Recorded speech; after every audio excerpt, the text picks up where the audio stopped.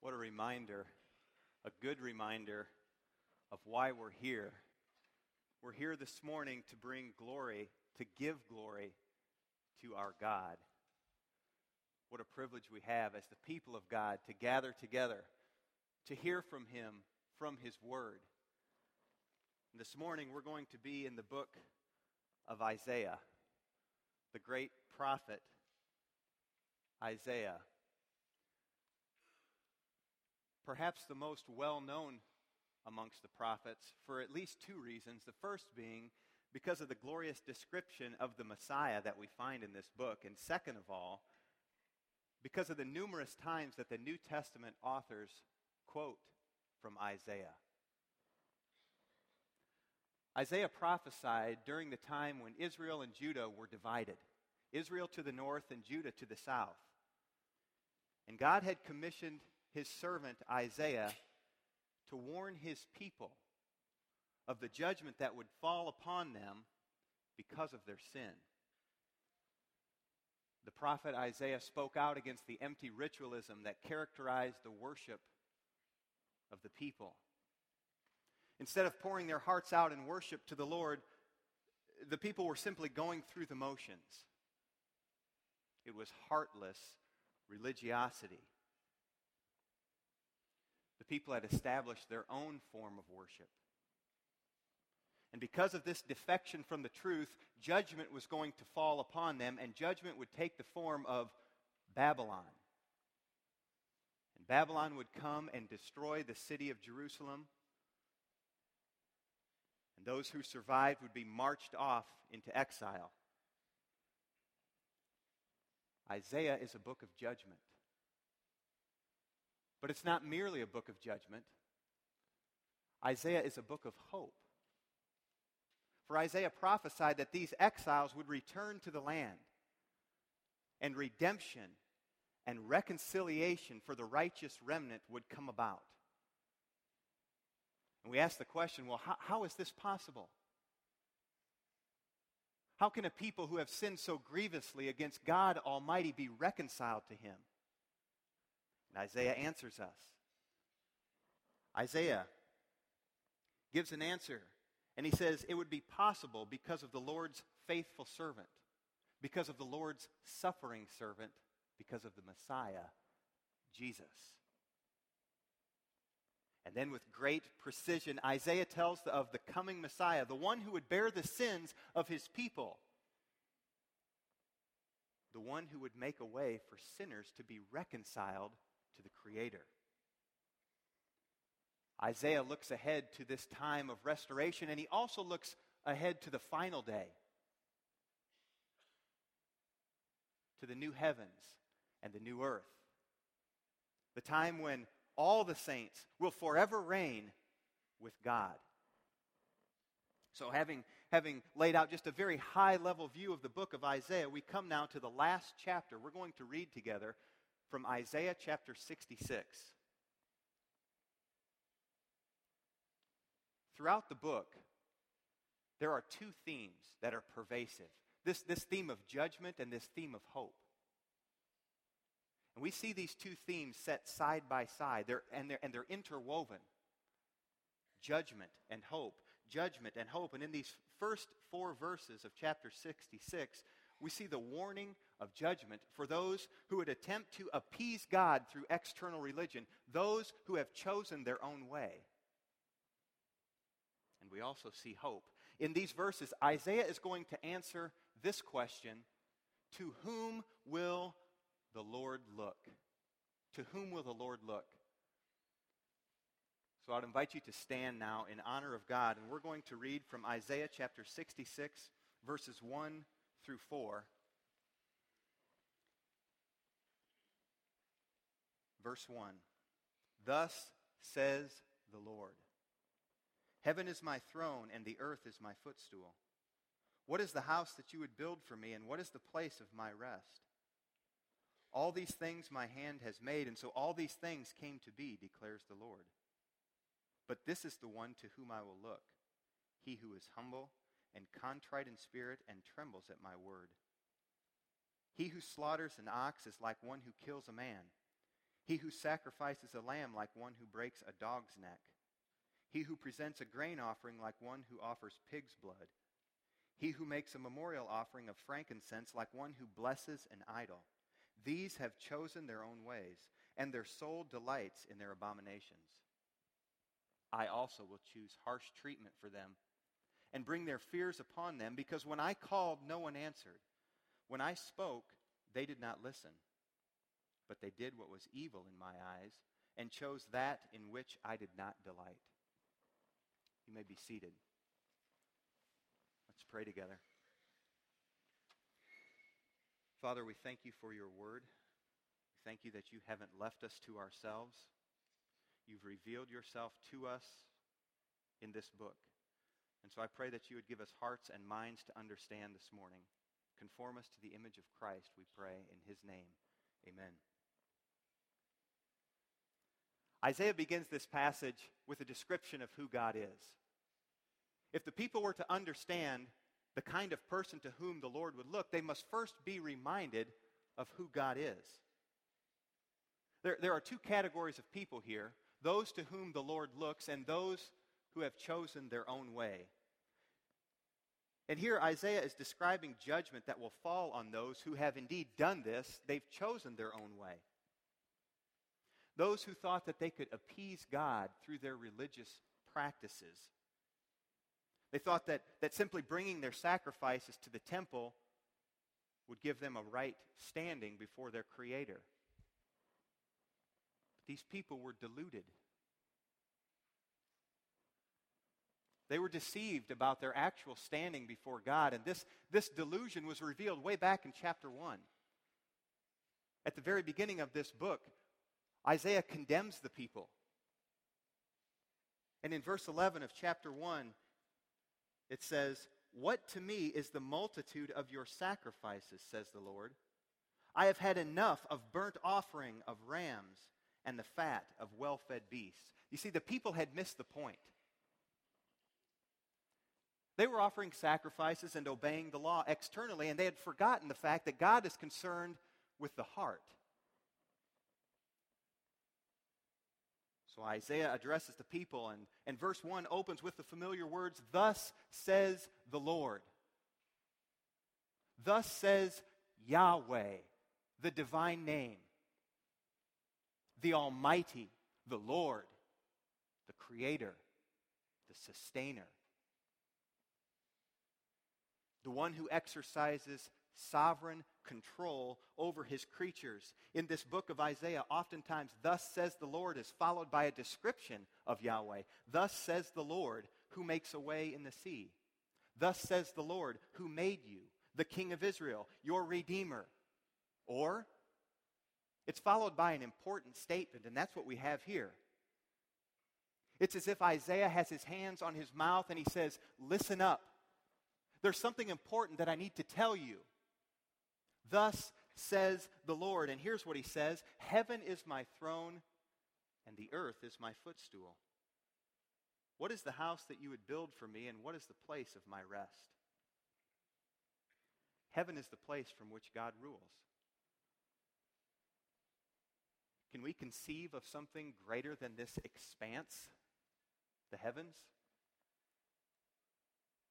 God is so great, the earth is conceived as his footstool. Here we learn something about the transcendence of God.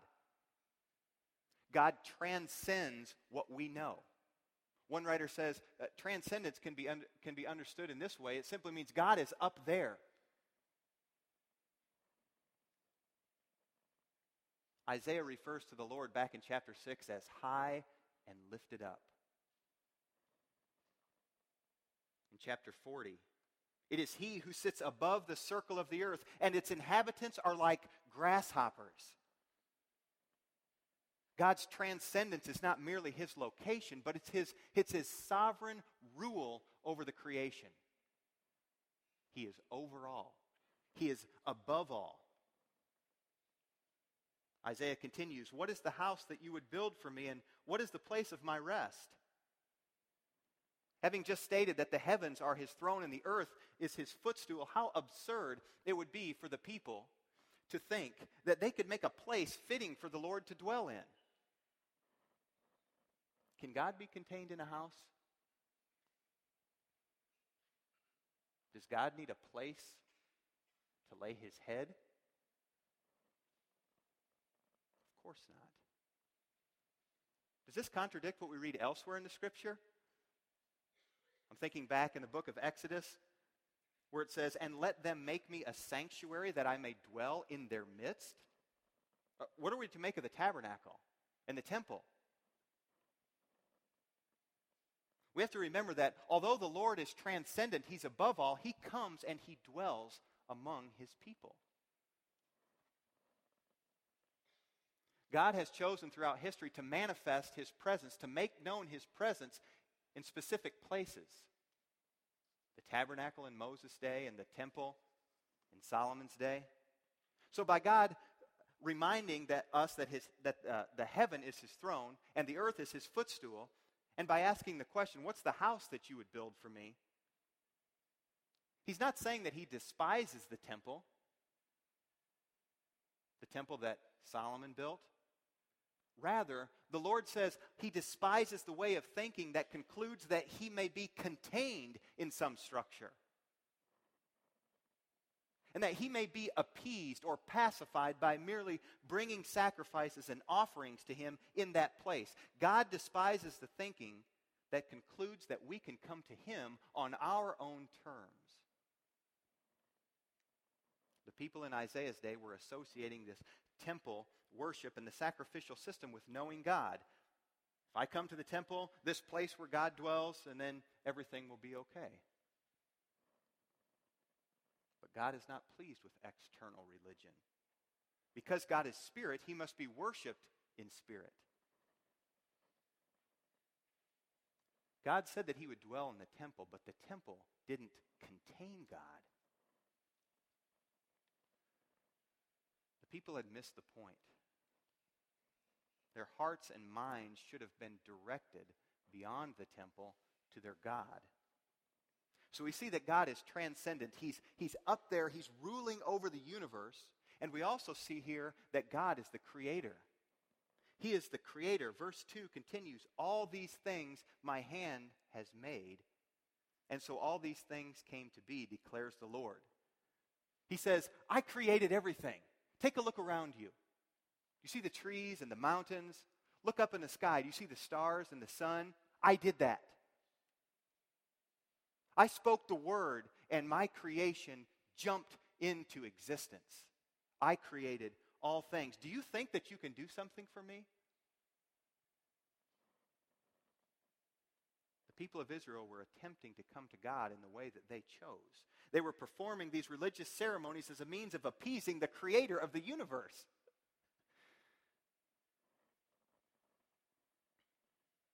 This is irrational.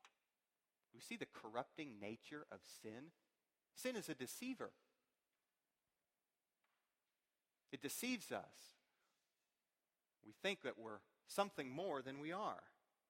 Throughout the book of Isaiah, the Lord reveals himself as a creator.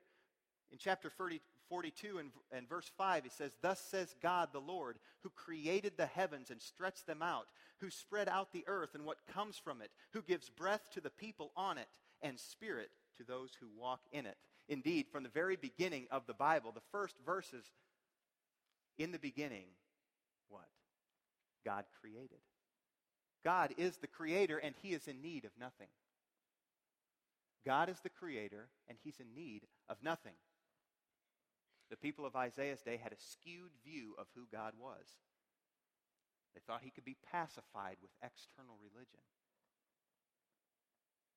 The truth of the matter was that God found their religious practices to be repulsive, to be abhorrent. Why? Because they weren't performed from the heart.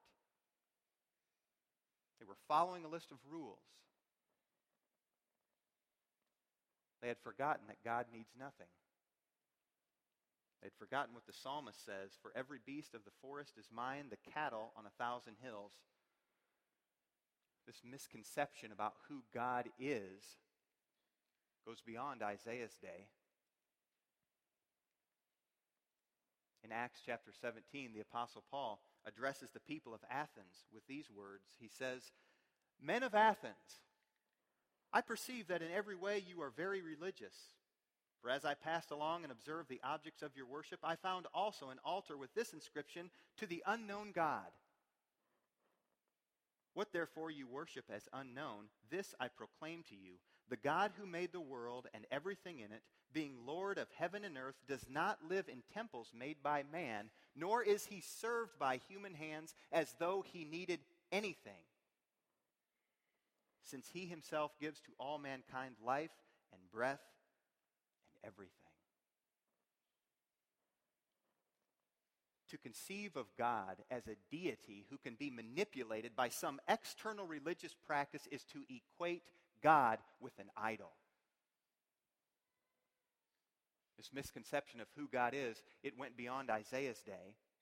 It went beyond Paul's day.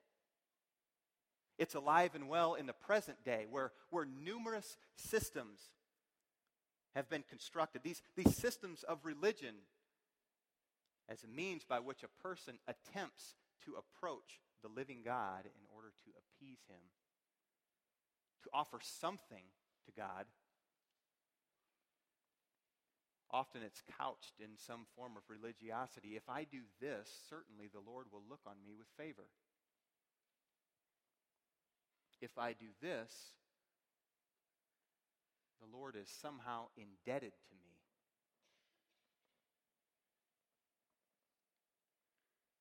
God will tolerate none of it.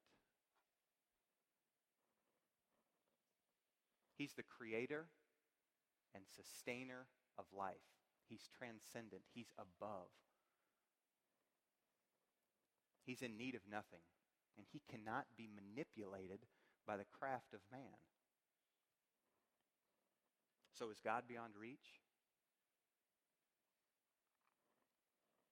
If he's in need of nothing, and since he can't be appeased by man's meager effort, well then, is there hope for us? Is there hope for mankind? How can we come to God if indeed we can? We're right to ask the question, to whom will the Lord look? We find the answer in the second half of verse 2. The second half of the verse begins with this most important word, but. Incidentally, as you're reading the scripture, pay attention to these little words like but and for and therefore. They're very important. It begins with but. This, yet, in spite of who God is, he's the creator and he's the sustainer. He's in need of nothing, but this is the one to whom I will look. The one who is humble and contrite in spirit and trembles at his word. This should have our attention. God the creator, he who speaks a word and the whole universe leaps into existence. He who has need of nothing. Yes, this God. He looks favorably upon a certain person. This is the one to whom I will look. We see God's greatness, his transcendence, set right along his abundant mercy, his condescension. God is up there and he comes down. Just a few chapters earlier in Isaiah chapter 57, if you have your Bibles open, you can turn back just a few pages.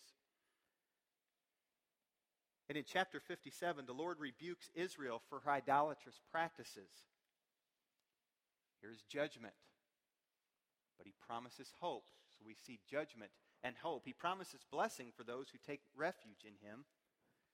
And in verse 15, it says, "For thus says the one who is high and lifted up, who inhabits eternity, whose name is holy. I dwell in the high and holy place, and also with him who is of a contrite and lowly spirit, to revive the spirit of the lowly, and to revive the heart of the contrite." So here we have Lord of heaven and earth, the creator of all things, saying, I will look to a person. I will look with favor on one. I will pay attention to this one. He will consider a person who is humble and contrite in spirit and who trembles at his word. And since this is true, We are right to endeavor to understand this person. What is a humble and contrite person? One who trembles at his word. Let's consider this word humble for a moment. To be humble is to be lowly, to not promote ourselves or our agenda. Jesus said in Matthew 11:29, "Take my yoke upon you and learn from me, for I am gentle and lowly." I'm gentle and humble. This word could be translated poor, afflicted. It's the opposite of pride. Peter writes, "Clothe yourselves, all of you, with humility toward one another. For God opposes the proud, but gives grace to the humble." God says, this is the one to whom I will look. He who is humble and contrite in spirit. Contrite, elsewhere in the Old Testament, just used a few times. And it refers to a physical ailment, a physical infirmity, to be crippled in one's feet. And here in Isaiah, it refers to a spiritual condition. A person who is contrite in spirit recognizes his own spiritual bankruptcy. It's to be crushed under the recognition that one is a sinner. One has sinned against Almighty God. It's to be contrite. This is the one to whom God will look. We think of King David. King David, after sinning against God, he took Bathsheba for himself. Not only did he do that, but he ordered that Bathsheba's husband be killed. So David's guilty of murder and adultery. And the prophet Nathan confronts David in his sin, and then David takes up his pen sometime following this and writes Psalm 51. And in verse 16 he says, "For you will not delight in sacrifice, or I would give it. You will not be pleased with a burnt offering. The sacrifices of God are a broken spirit, a broken and contrite heart, O God, you will not despise." So the Lord says, I will look to the one who is humble and contrite in spirit. The person who's aware of their nothingness before an almighty God. In Isaiah's day, it was the person who understood that no temple could contain God. It was the person who understood that no number of ritual sacrifices could make God indebted to the individual for the sacrifices being offered. But there's another quality of character that describes the person, the one to whom God will look. God will look to the one who trembles at his word. Remember what's happening here. God the Creator, the one who needs nothing, says, I will look to a person. So what does it mean to tremble at God's word? One of the things it means is when we take up this book and we read it, we recognize that we're reading the very words of God himself. We're hearing from the great I am, the one who is and who was and who is to come, the Almighty. And for believers, those of us who have been sealed by the Holy Spirit, we've been given new hearts and minds. And we read the Scripture. And we're overwhelmed by the glory and the splendor of the author of Scripture. And we tremble in awe and in reverence for the author of this book. And our hearts and our minds are stirred. We desire to obey the Scripture. One writer says that trembling denotes a sensitive longing to obey.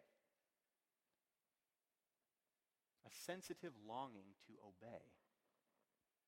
We get a sense of this godly trembling from an example in the book of Ezra. In Ezra chapter 9, Ezra had received word that God's people had not separated themselves from the peoples of the land as God had instructed.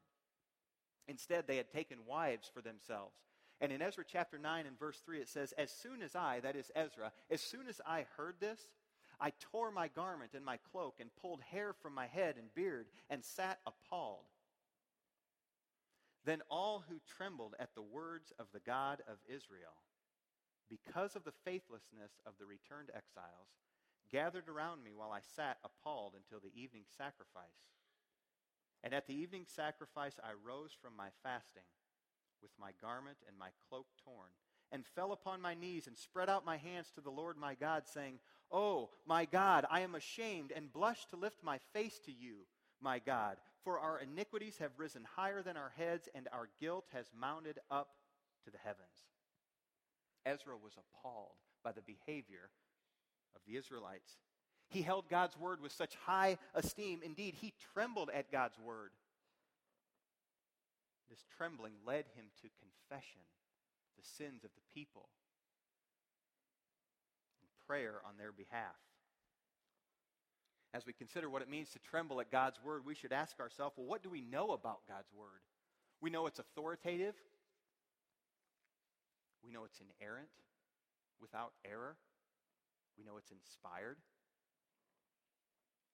We know that it will always accomplish what God desires for it to accomplish. Isaiah says, it, speaking of God's word, will not return to me empty, but it shall accomplish that which I purpose. What is it that the word of God does? It purges and purifies. It shatters the hardness of the human heart. Jeremiah says, "Is not my word like fire, declares the Lord? And like a hammer that breaks the rock in pieces? It penetrates the heart." The word of God exposes what lies deep inside. The writer of the book of Hebrews says, "For the word of God is living and active and sharper than any two-edged sword, piercing to the division of souls and of spirit, of joints and of marrow, and discerning the thoughts and intentions of the heart." This is not all. As we read through the Psalms, we learn that God's word revives us. God's word gives life. It's sweeter than honey. It shows us the way to go. It's the lamp to our feet and the light to our path. We could go on extolling the virtues of the word of God. But we recognize it always accomplishes what God intends for it to accomplish. It purifies, it exposes, it revives, it gives life. Furthermore, in the Word of God, we learn the way of salvation.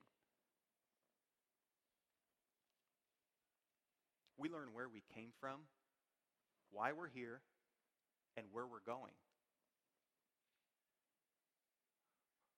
Why would we not tremble before the Word of God? Isaiah taught that God would look to those who are humble and contrite in spirit and who tremble at his word. Notice what it does not say.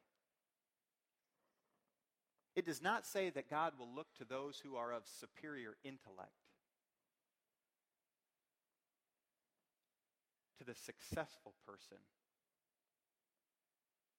to the one who can multitask, to the one who is strong and can pull himself up by his own bootstraps. It does not say that. The one who follows all the rules. No. It says the Lord looks to him who is humble and contrite in spirit and who trembles at his word.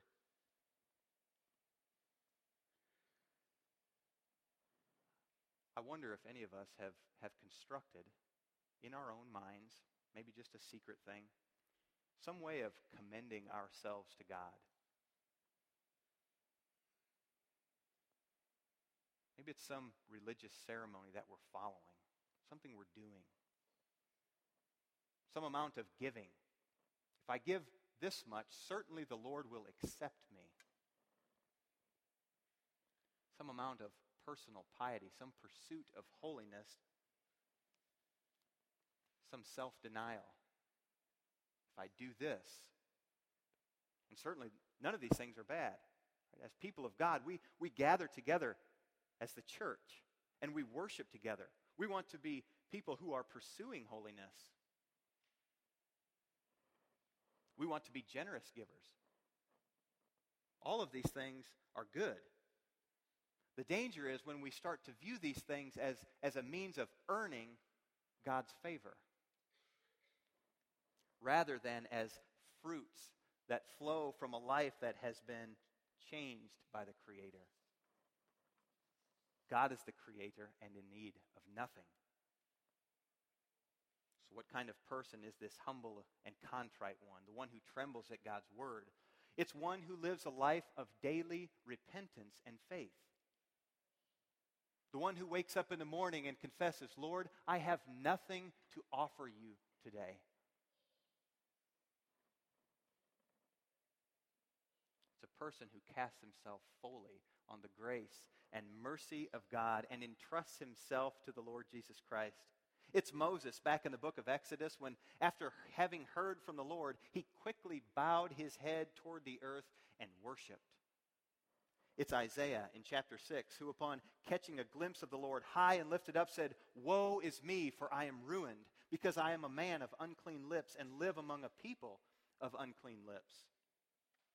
It's Job who, after having been interrogated by God, replied, Behold, I am of small account.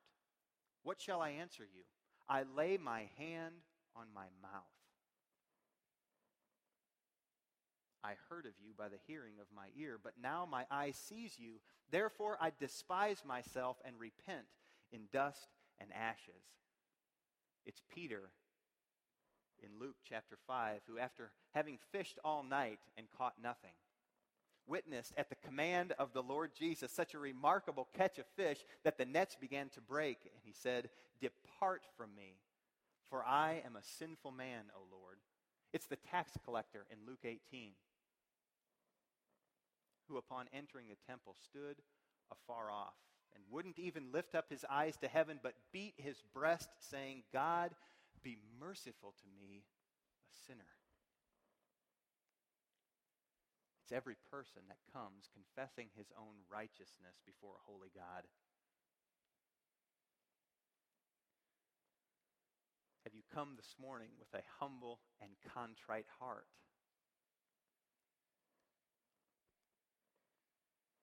Are we characterized by a spirit of repentance, daily repentance? Have you come to this place in your life where you recognize that no amount of working can get you to God? Are you trusting in the Lord Jesus Christ alone for your salvation? Isaiah taught that God needed nothing.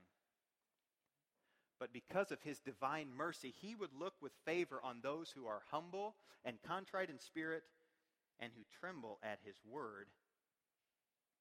We have to read on.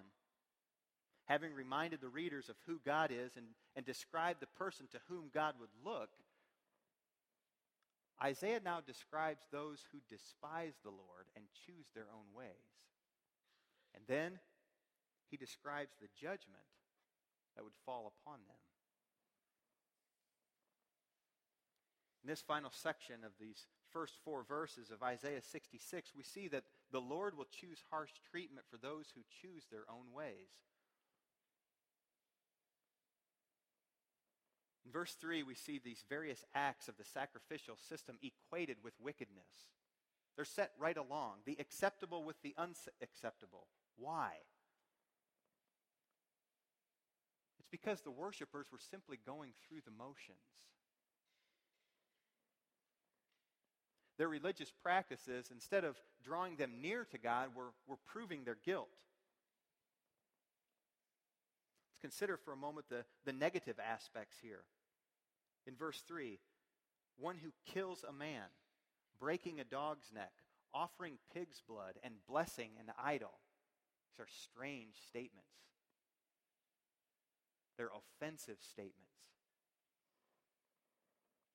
And they demonstrate how putrid, how vile in the sight of God is heartless religion.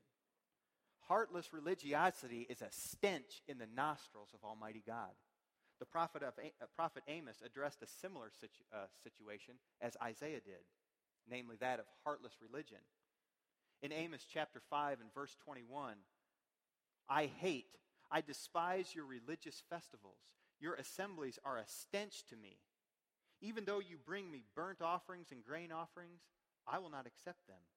Though you bring choice fellowship offerings, I will have no regard for them.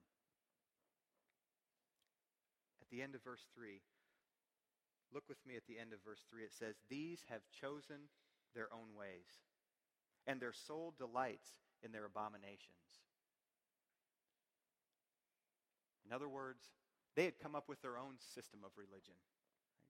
They love their abominations. They love their system of God-pleasing. They were content because they could live as their flesh desired. They could indulge themselves and then come and make it right before the Lord by following these practices. In essence, they've said, "Lord, thanks for your advice, but no thanks. We'll go our own way." This hasn't changed throughout human history. Right? Some years ago, a song was written. And the singer was telling everyone that he was going to do it, indeed he had done it, his way. It's a commentary on the human heart. I did it my way.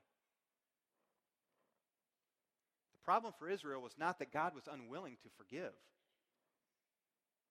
but rather that the people wanted to follow their own ways. The people were culpable. They were responsible for their sins. And they tried to appease God through these practices while their hearts were far from Him. Just a chapter previous, I was ready to be sought by those who did not seek me. I said, here I am, to a nation that did not call on my name. So for those choosing their own ways, God would choose harsh treatment for them in verse 4. These are terrifying words from the one who is high and lifted up, the one who inhabits eternity. Concocting one system of worship, one that is contrary to the Word of God, is no mere trifle.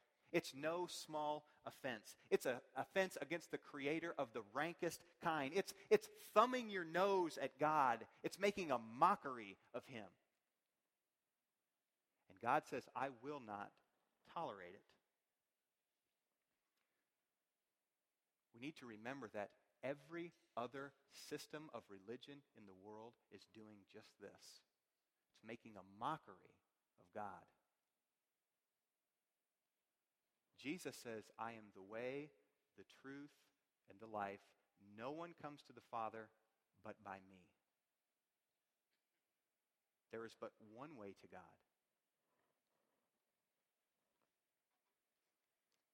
God says that He will bring the people's fears upon them. They would experience divine wrath because they had chosen their own way. There is no more dreadful place to be than under the wrath of God.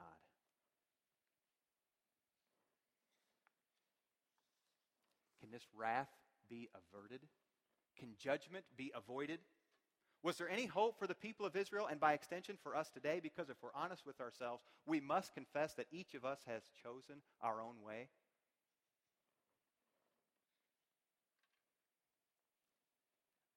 Thankfully, we don't need to look any further than the book of Isaiah for an answer. In Isaiah chapter 53, we read of the suffering servant, the one through whom God would reconcile His people to Himself.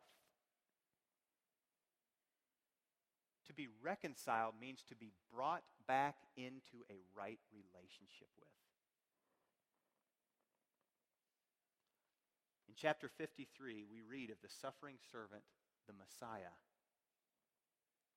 Verse 4, surely He has borne our griefs and carried our sorrows. Yet we esteemed Him stricken, smitten by God and afflicted. But He was pierced for our transgressions. He was crushed for our iniquities. Upon Him the chastisement that brought us peace, and with His wounds we are healed. All we like sheep have gone astray. We have turned every one to his own way. And the Lord has laid upon Him the iniquity of us all. Here is hope for the lost.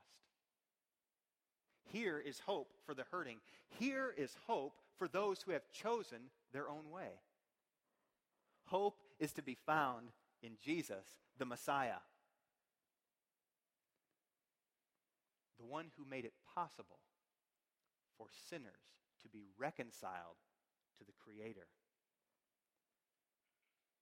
In light of the magnitude of the sacrifice, in light of what it cost to redeem a people, the blood of the sinless Son of God, in light of this reality, how foolish, how arrogant to think that we can bring something to God. For us to think that God is indebted to us. God who is in need of nothing. When we started, I mentioned these two themes of judgment and hope. And they run through the book of Isaiah.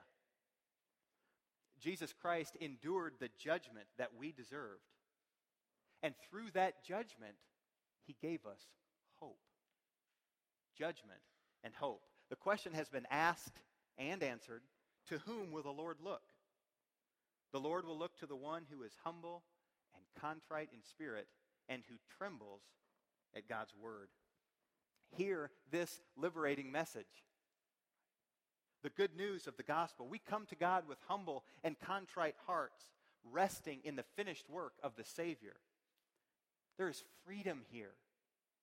Freedom from a life of attempting to earn our way to God and seeing our failures and being frustrated by the failures day after day after day.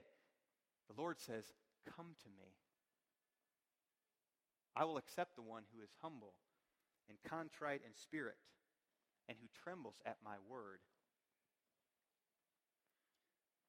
Some 150 years ago, Elvina Hall, sitting in a choir loft, wrote these words to a hymn that we still sing today. I think she got it right. Here's what she wrote. For nothing good have I, whereby thy grace to claim. I'll wash my garments white in the blood of Calvary's Lamb. And when before the throne I stand in him complete, Jesus died my soul to save, my lips shall still repeat, Jesus paid it all to him I owe. Sin had left a crimson stain, he washed it white as snow. God looks to the one who is humble and contrite in spirit and who trembles at his word. May we, by God's grace, be that people. Let's pray together. Father, we thank you for the good news of the gospel. We thank you that no amount of working will earn your favor. The work has been done through Christ, your Son.